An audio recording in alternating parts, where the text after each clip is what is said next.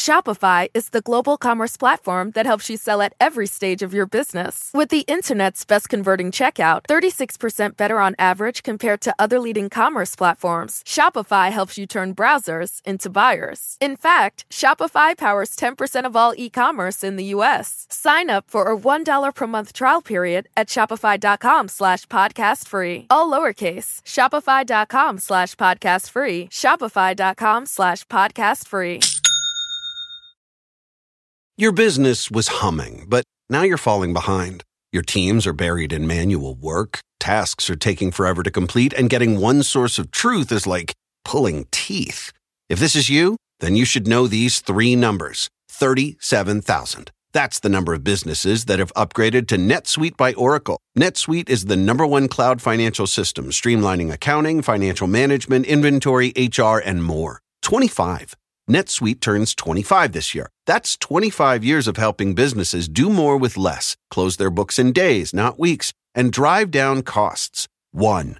Because your business is one of a kind. Get a customized solution for all your key performance indicators in one efficient system with one source of truth. Manage risk, get reliable forecasts, and improve margins. With NetSuite, it's everything you need to grow, all in one place. Get your business back to the greatness where it belongs. Learn more at netsuite.com/podcast25.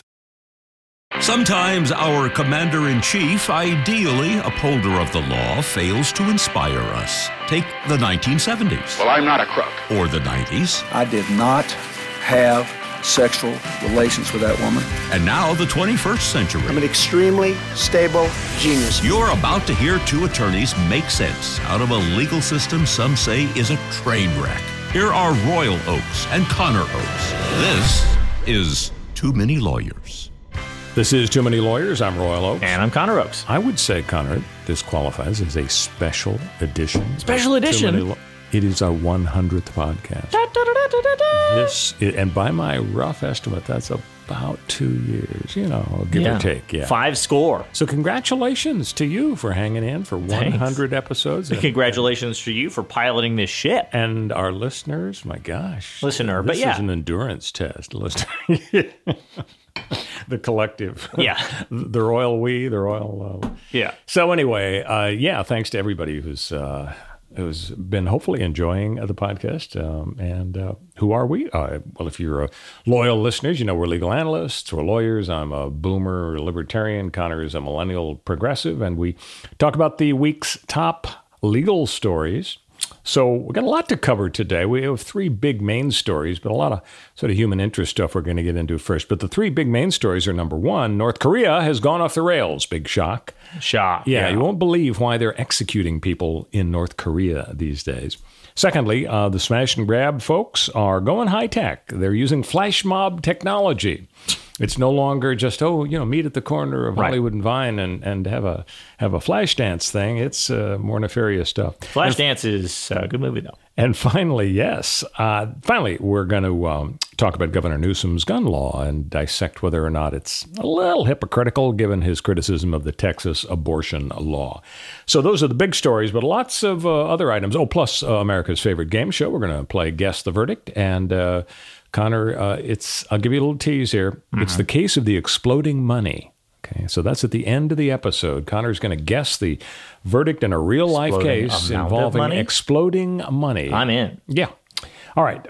So first, I got to tell you how a joke I tried to tell your sister just fell flat, and I want your expert familial opinion, Connor. So I was talking joke that you told that fell flat. Yeah. I don't believe it. Yeah. So I'm talking to Faye the other day, and I said, "Hey, honey." You said, "Why the long face?" Yeah. Wait, no. I should have done that. That's a tried and true joke. I said, "Hey, honey, this is always a bad way to start. Would you like to hear a joke?" That kind of kills. Then they know it's coming. It sets it up. You have to undersell. You're over promising and under delivering. Yeah, that's not but good. What makes it even worse is her reaction. I'll give you her reaction in a second. So I say to her, "Hey, the Monopoly game, everybody loves Monopoly. Actually, Elizabeth Warren, Senator Liz Warren, has actually come out with a new version of Monopoly." Oh, great. And in her game... Can't wait. Yeah, in her game, the game ends when everybody has exactly the same amount of money.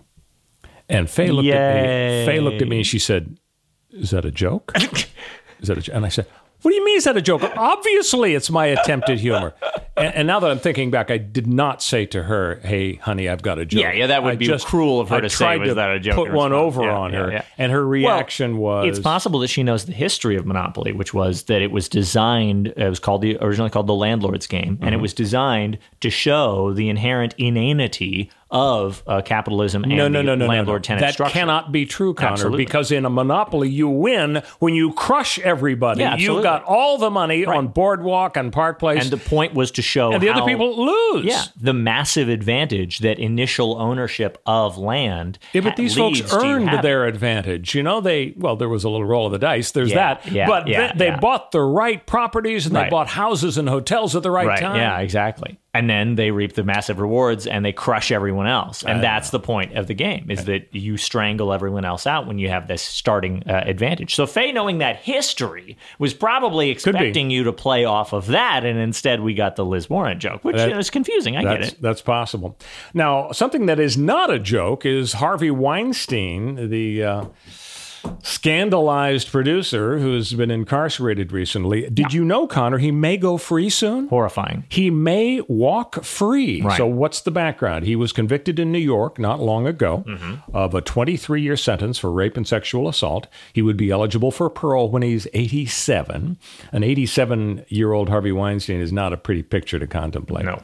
But guess what? The New York Appeals Court has just held an oral argument on his appeal, and they are skeptical about the conviction. 3 of the 5 on the panel showed serious concern. Right. One called this use of uncharged allegations overkill and piling on. So what are the uncharged allegations? Well, there was a woman who claimed that he assaulted her, and it was on the basis of her allegation that the conviction was based. But the judge chose to allow several additional women to testify whose allegations were not the subject of these criminal charges. It was just sort of a pattern and practice. And this is the way this monster behaves. And as we saw with the Bill Cosby situation, Cosby's lawyers made an argument that's similar to that. But in the situation with Weinstein, these appellate panelists, they seemed receptive. So they might end up giving him a new trial. He probably would be allowed to go free on bond, even though he's got Los Angeles charges pending as well. Right. And that means he's one private jet flight away from rooming with Roman Polanski in Switzerland. Right. So they would get to try him again. It's not like he's innocent of the crimes. It's just that the procedure that the prosecutors used, the evidence that they used to convict him was inappropriate. It wasn't admissible, arguably. And as a result, he would be out maybe for a while. Now, if they think that he's a flight risk, which people with an incredible amount of money and connections facing, life in prison or effectively life in prison are often flight risks. So they could tell him, ankle bracelet, stay in prison. That would be an interesting call, because you couldn't really say he necessarily is a danger to society. You could say he's just a creep. He's such a creep that he would probably reoffend if you let him out now. Maybe. But probably the authorities wouldn't have very strong evidence of that. Instead, what it would really boil down to is whether the judge thought he might be a flight risk. And in the absence of evidence that he has not shown up at court appearances, that he's had an opportunity to flee, but he didn't, he might just win the argument that he's entitled to bond at a very high level. Yeah. And then if he's got a pal with a private jet, and of course, he's got many pals with many private jets, he could be out of the country. Yeah, what it comes down to at the end of the day is a judgment about Harvey Weinstein needing a new trial is not really a judgment about Harvey Weinstein. It's not about whether he's a bad guy. It's about whether our society respects the rights of criminal defendants or not, and whether this trial is in line with how our society should respect the rights of criminal defendants. Because as you see in so many drug cases, is the most common case, because so many crimes are drug-related crimes in the U.S. right now because of a prohibition of drugs does not work, and the war on drugs is an unwinnable, horrific slog that wastes all of our money and kills everyone.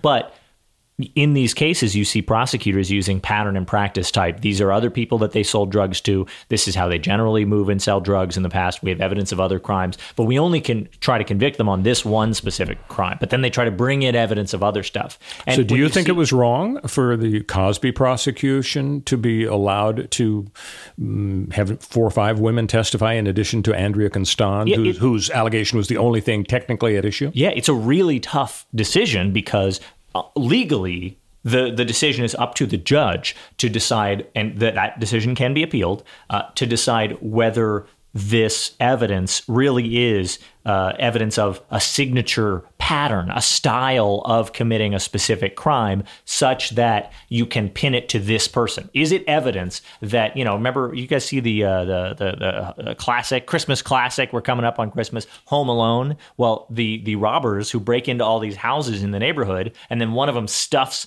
cloth, like rags, into the sinks and leaves the sinks on to flood the place just because he's a jerk. The wet burglars. He wants to be known as the wet bandits. That's his signature crime. So if he goes on trial for that, then his Danny DeVito, is it Danny DeVito? No, it's the other short actor. Joe Pesci. Joe Pesci, yeah. Joe Pesci tells him, no, they're going to get you. They're going to know all the crimes you did because of the signature nature of the crime. So in this case, if they have that evidence that he has done those other crimes, they could nail him on Kevin McAllister's house because they say, look, he stopped up the sinks and they spilled over, and that's a very signature move that only this criminal does, and that therefore it's evidence that he did it. Now, that's different in a case like a drug dealer. You're going to show a lot of, drug sales happen in the past to be like, look, therefore he did this drug sale. No, everybody who sells drugs basically the same way, handing over money or handing over drugs and getting money, right? That's not signature, even if they have 1,000 examples of it. But it might be signature if he accepts money via a very specific method of like putting it in a tin can and dropping it out of a window into a trash can, and then he retrieves it later. Like, that's a signature method, right? But it is a problem because judges are very sensitive to the idea that a guy is entitled to a fair trial. And if the jury convicts somebody, not because they really think he did something bad to Andrea Constant, right, it's the only allegation at issue in the case, but in fact he did bad things to 4 or 5 other women whose allegations are not on trial, right, that's really not it's fair. really, really bad. Like, for example, maybe those cases are outside of the statute of limitations, so you're not allowed to bring those cases. Or maybe they're in a different jurisdiction. Maybe the crimes happened in California and he's on trial in Pennsylvania, and they're trying to say, oh, we just want to bring this in to show pattern and practice that he did this to Andrea Constant. Plus, too. if you did include these other witnesses in the trial, there's the danger that you're not. It's just a tiny little mini trial. You're not really fleshing out their allegations, not giving the defense a full opportunity to go out and discover information and so on. So that's why judges have to do this balancing act, and it's called the probative versus prejudicial act, right? They have to dance back and forth between probative. Is this relevant? Is this matter? Does it change the outcome of this case? Does it change whether or not he was an evil criminal in this case?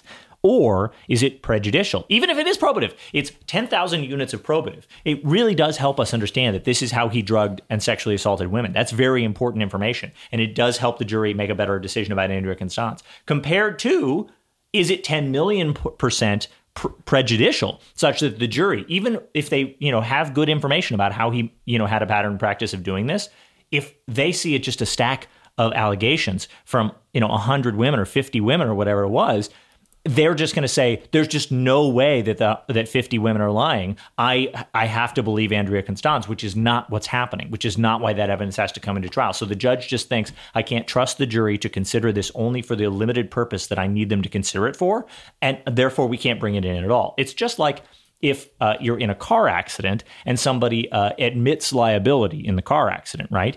And they say, well, I caused the accident. It's my fault. I'll take responsibility for that. But we're just talking about how much your medical bills were, right? And you go to some doctor and you get $1 billion in medical bills or $1 million in medical bills when you really only needed like $500 in medical care. And so the defense gets to argue and say, whoa, that surgery should only cost $500,000, not $1 million. Yeah, my guy caused the accident. He'll pay $500,000, but he won't pay $1 million. Right. That's crazy. If you allow into that case that the defendant driver was drunk and the judge allows it in, the defendant's going to go, whoa, that's not relevant at all. We're talking about the cost of healthcare. I admitted I caused the accident. The jury will so hate me if they find out that I drove drunk. I can be criminally prosecuted for that, but we're talking about money here. So if they find out that I drove drunk, they will so hate me, they will charge the $1 million regardless of what the proper cost of medical care is. That's more prejudicial than probative. Probative value Boom, versus prejudicial effect. Hey, I got a question for you. A couple of minutes ago, you kind of confused Danny DeVito and Joe Pesci. Yeah. Who do you think would be more pissed off that Connor mixed them up? Would it be Joe, or do you think it would be Danny Definitely DeVito? Joe. Danny is like, he loves himself as a character actor. He loves himself as like just like a inherently a funny individual because of how physically unusual he Joe is. Pesci's and looks. Inherently threatening individual. Joe Pesci, he dresses movies. sharp. He looks good. He's a totally different guy. That's right. He's short, but that's all. That's all that's going on. So when we come back, we will get to our three main topics. But first,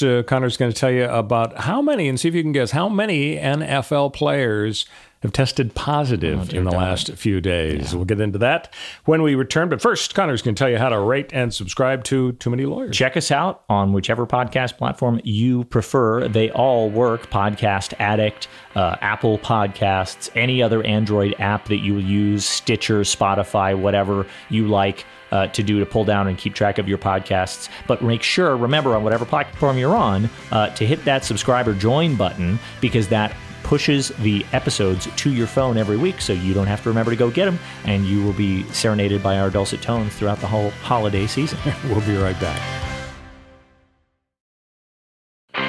This is Too Many Lawyers. I'm Royal Oaks. And I'm Connor Oaks. So, Connor, this I do not get. You tell me about this before we went on the air here. How many National Football League players have tested positive just in the last few days? In the last week, more than 150 NFL players have tested positive for COVID. Most of those players. Is that because they're not vaccinated, or is it because of the many of them are vaccinated. Omicron variant? Yeah, many of them are vaccinated, but it's possible, but many are also vaccinated, and it's possible that they are positive with Omicron. We don't have the genetic sequencing up and running in this country. They do in places like South Africa, but not in this country, to test for the Omicron variant in most cases where people test positive but are asymptomatic. They don't bother. Now, we did here in LA County, where Too Many Lawyers is centrally located, i.e. our house. In LA County, we had our first case this week of the Omicron variant. So it's here.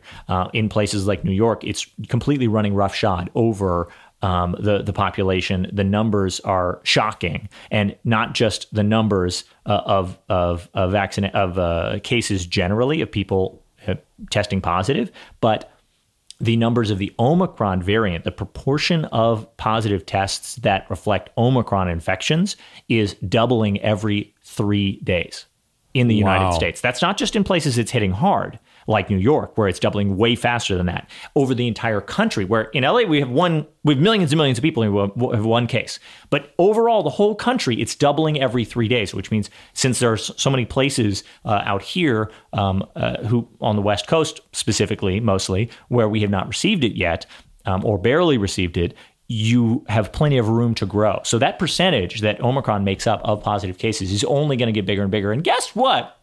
The NFL and the NFL Players Association, in their infinite wisdom, have decided to do, in response to more than 150 players testing positive in one single week, they are ending mandatory weekly testing for asymptomatic vaccinated players. They're saying, you don't have to get a test. It's still voluntary. For PR purposes, you think? I think it is. I think it's the Donald Trump strategy. As you have said in the past, the stick your head in the sand, the Donald Trump beginning of the pandemic. Remember in the good old days when the pandemic hadn't actually hit yet. Don't let the people off the boat, because if they're on the shore, then we have to count them. Exactly. A bunch of people dying on a boat, and Donald Trump said, I don't care. I don't want them on the shore because they're going to mess up my numbers. Well, guess where that got us, Donald Trump? That got us in the situation that we're in. And guess where this is getting us now, Joe Biden? I mean, we've got Jen Psaki up here laughing at the American people's demands for weekly, tests sent to every American's home. You could have every single Amazon package that hits your doorstep in the month of December and January federally mandated to have a test in it, an at-home COVID test in it. So we would actually know where the variants are and who's sick. But we don't have that. We have Joe Biden basically doing the same thing that Donald Trump was doing, but with the tools he had. I mean, he's rolling out vaccines, sure, but 80% of Americans don't have a booster. I mean, Biden is falling down on the job. Not as hard as Trump, but that doesn't matter to me. I'm not comparing him directly to Trump. I'm comparing him to who he should be, what he should be doing. And we're drowning. I mean, America is going to get steamrolled by Omicron. If you look at an infectious disease person, if you ask an infectious disease person, what's scarier? A more virulent and dangerous, that is, more dangerous plague, or a more infectious plague? They will absolutely tell you, look at the numbers of exponential growth. You want a less infectious but more dangerous plague. Mm-hmm. You would prefer if COVID killed everyone who got it the second they got it. You would have way fewer deaths than if you have it kill 1% of people or 0.1% of people, but it be very infectious and spread. And the numbers are looking like Omicron specifically is one of the most infectious diseases we have ever seen in human history. I mean, people talk about measles is a great example of something where we vaccinated to kill measles and we had to go over the top and the MMR vaccine, every single kid gets it before they go into school because measles will hang in the air for hours after a measles positive person is in, before they have any symptoms and any bumps or anything. Hang in the air for hours after they breathe in a closed room. Hours. And Omicron is looking more and more like one of these most infectious diseases that we've ever seen. Wow, very scary. Now, I mispronounced it then. You're calling it Omicron? Yeah. Well, we've got a Greek brother-in-law, and he says Omicron. That's true. I think I pronounced it Omicron. But, since the entire nation calls him Brett Favre, even though his name is spelled Favre, and because President Carter, who was a nuclear engineer, pronounced it nuclear, I guess maybe I could be forgiven. That's true. I don't know. Jimmy Carter was on the team of people that avoided a meltdown at a nuclear power plant. He wasn't actually lowered into the reactor, but he was on the team of people who was directing the people who got lowered into the nuclear reactor in order to avoid a meltdown during a nuclear crisis at a plant here in the U.S. Good for Jimmy. So last item before we get to Kim Jong-un. Elizabeth Holmes, the trial of the Theranos CEO is in the hands of the jury. Yep. Wondering what your prediction is, Connor. She rolled the dice by testifying.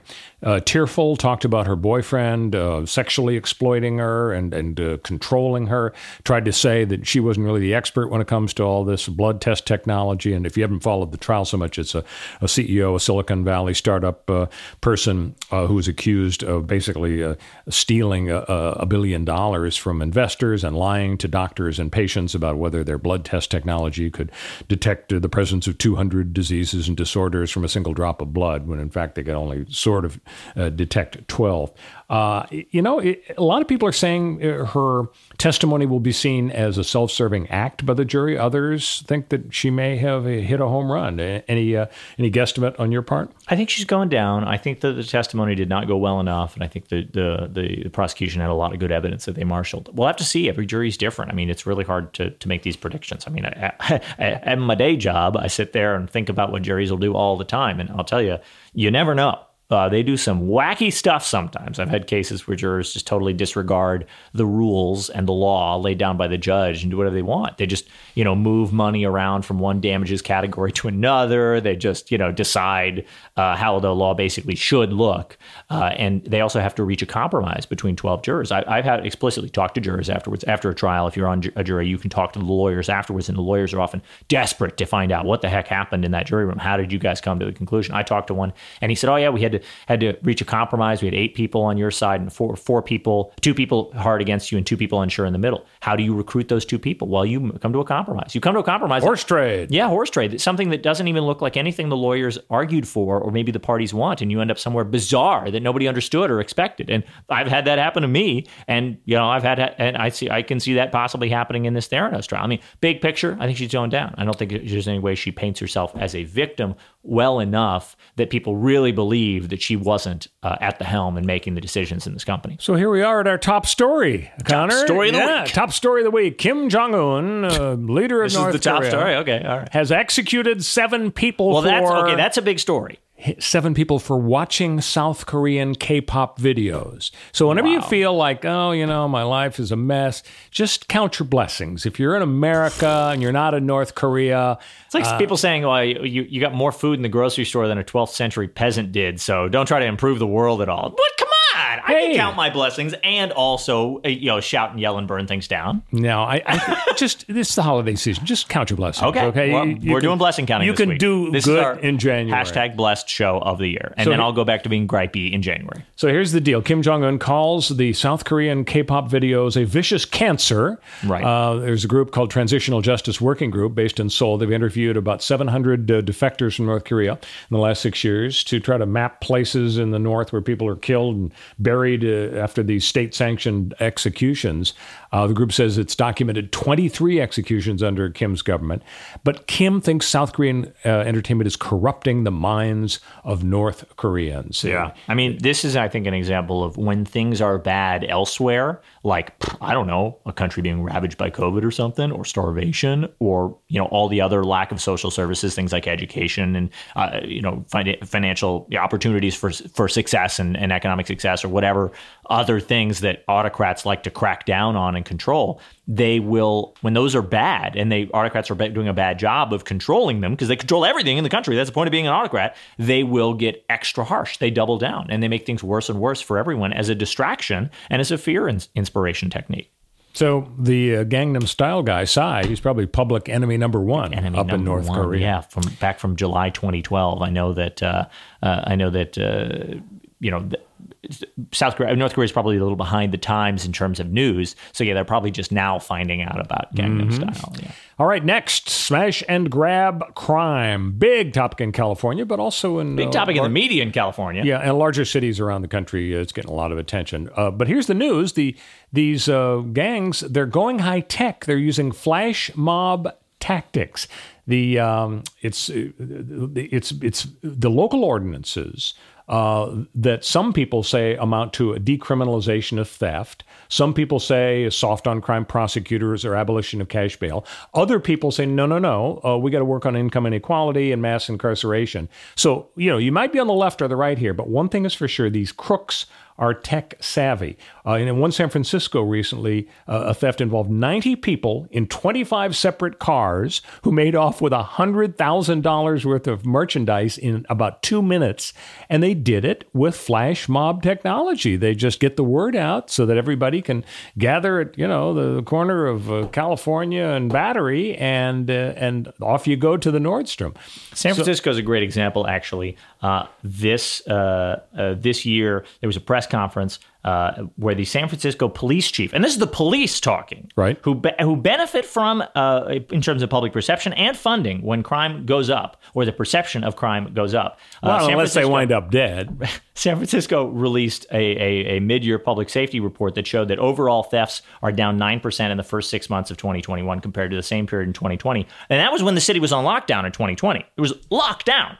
And we're still doing better than that in crime. And San Francisco Police Chief William Scott and the mayor together, London Breed, said overall numbers of violent and property crimes have both fallen. The statistics are counter to the narrative. So the narrative that right-wing media is pushing, that, Biden's America is this lawless wasteland where people are vandalizing the Neiman Marcus, it's just not true. Now, there are shocking examples. You can always find shocking examples of property crime, but this is what we call, we in the filthy, rabid left, it's called mean world syndrome. The idea that things are scary out there, there's crimes being committed, the other side's telling you they can't protect you. We can protect you. And the leftist counter-narrative is tragically not very seductive to American public opinion. The leftists like to say things like, you're right, no one can protect anyone else from random violent crime. It does happen, and you can't be guaranteed permanent safety. Guess who doesn't want to hear that?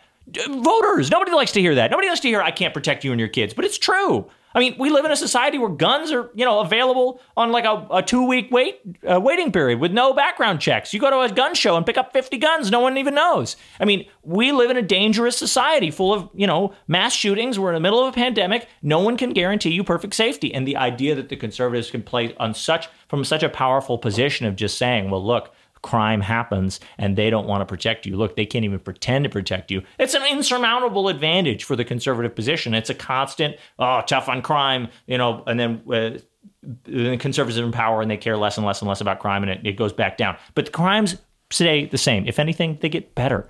The world is much safer now, crime-wise, than it was 10 years ago, 20 years ago, Well, there are some pretty 30 scary years ago. stats about murder rates and violent crime rates when you compare 2018, 19, 20, and 21. Okay. You see a pretty steady increase. That's true. And we got to think about why. I mean, why is that happening? You're right. And we do have to think about how to stop that. Absolutely. I personally don't think the answer is a cop on every corner. You can't put a cop in every house. You can't stop domestic violence with a cop. Cops commit a lot of domestic violence. It doesn't help, right? Like, these are problems that cops can't solve. These are problems that, tough on crime crackdowns can't solve. So what are you going to do? The answer is you got to solve the problems that cause crime, which is generally poverty. See, poverty Connor Oak's and the war on drugs. Connor Oak's name goes on the 911 no response list. The real answer to crime is stop people from having to commit crimes. You think criminals like committing crimes? You think people like being homeless and So what you're saying is get rid of the root, what you might call the root causes of crime. When we come back, we are going to talk, speaking of guns, about Governor Newsom's proposal for a new gun law. Love it. Stick with us. Love it. Too Many Lawyers. This is Too Many Lawyers. I'm Royal Oakes. And I'm Connor Oakes. So Governor Gavin Newsom has an idea, Connor. Yeah. I can't wait. He is interested in the concept that Texas has used. A pilot program Of weaponizing lawsuits. Yeah, we know that the Texas deal is if somebody is providing an abortion after a certain number of weeks, which is different from Roe versus Wade, then anybody on the planet may sue the abortion provider or the Uber driver that drove the woman to the clinic. And that's very controversial. It's going through the courts right now. Governor Newsom, of course, hates that law, but he loves the idea of doing a similar thing in California. He wants to empower citizens to sue gun companies if the gun companies make certain weapons, assault weapons, and so on. The problem is that what Newsom wants people to be able to sue for, currently it's legal. Congress has passed a law protecting the makers of guns that says you may sue the guy who shoots the gun in an illegal way, but you may not sue the gun maker. Right. So I'm thinking there's a little hypocrisy here for Newsom to say, I want to weaponize lawsuits. I want to change the gun law. And okay, let's say he's got a logical basis for wanting to change the gun law. Right. But to allow people who have nothing to do with the gun situation, they weren't a consumer, they weren't a victim of a crime, they're just a citizen. He wants anybody to be able to sue a gun maker for doing something that the governor thinks that the gun maker shouldn't do. I mean, that sounds a little too much to me like the Texas law, because it lets people sue when they exercise their legal rights. Literally exactly word for word. I mean, Governor Newsom's issued a press conference, a statement, saying, I'm outraged by the U.S. Supreme Court's decision allowing Texas's ban on abortion services to remain in place, endorsing Texas's scheme to insulate its law from the fundamental protections of Roe v. Wade. If states can now shield their laws from review by federal courts that compare assault weapons to Swiss Army knives, and California will use that authority to protect people's lives, where Texas used it to put women in harm's way. I mean, he's literally saying, if you're going to undermine the concept of constitutional review by the Supreme Court, and you're going to say that your laws that put women in harm's way can't be overturned because they can't be reviewed in this way, if we just create a private right of action for people to sue to prevent these things from happening, either abortions or owning guns, then we're going to do it here. We want this law. Californians want this law. I am a Democrat. I want this law to protect Californians from gun violence. So we're just going to do it. If you're going to say that you can't overturn that law, you won't be able to overturn this law. I mean, it's not hypocritical at all whatsoever. It's 100% him saying, I'm going to do a thing that I believe is unconstitutional because you're letting the other side do unconstitutional things. So we have to. That is the best way to protect our lives over here from gun violence. I mean, if you're going to give me the tool, I'm going to build the house with it. What do you want me to do? Well, the main problem I have with it, because the issue of whether you were violating the Constitution or going against the law is one issue. I dislike the idea of weaponizing lawsuits. I don't think lawsuits are the province of uninvolved, greedy citizens. Lawsuits should be filed by injured people, not interested observers who have a car payment coming up. Yeah. Because when you incentivize suits, you get a lot of flaky, frivolous suits filed by greedy people and out-of-work lawyers. When people get sued, they have to hire lawyers. They have to pay money to settle because 98% of cases don't go to trial. Yeah. Consumers have to pay more to take care of these expenses. When people get sued, they go out of business sometimes. You remove options for citizens to buy stuff and driving up prices. And when people get sued, their lives are turned upside down, sometimes for years. Yeah. It can be horrendous. Yeah. So, and also when people get sued, sometimes constitutional rights get protected. I agree with you, by the way, that weaponizing lawsuits, private rights of action to do this sort of thing is generally a bad idea and often backfires. But as a publicity stunt, which is not actually going to happen, it's a totally empty threat. Gavin Newsom's not actually going to pass this because it wouldn't pass through the California legislature because the Democrats don't play those same rules. But 3/4 of each house of the legislature are Democrats. But it won't happen. Say, Governor, whatever you want. Hey, prove me you wrong. Say, jump Gavin. how high? Please do it, Gavin. Prove me wrong. I think it's a publicity stunt. I think that both house sides of the house will both houses of the Sacramento will.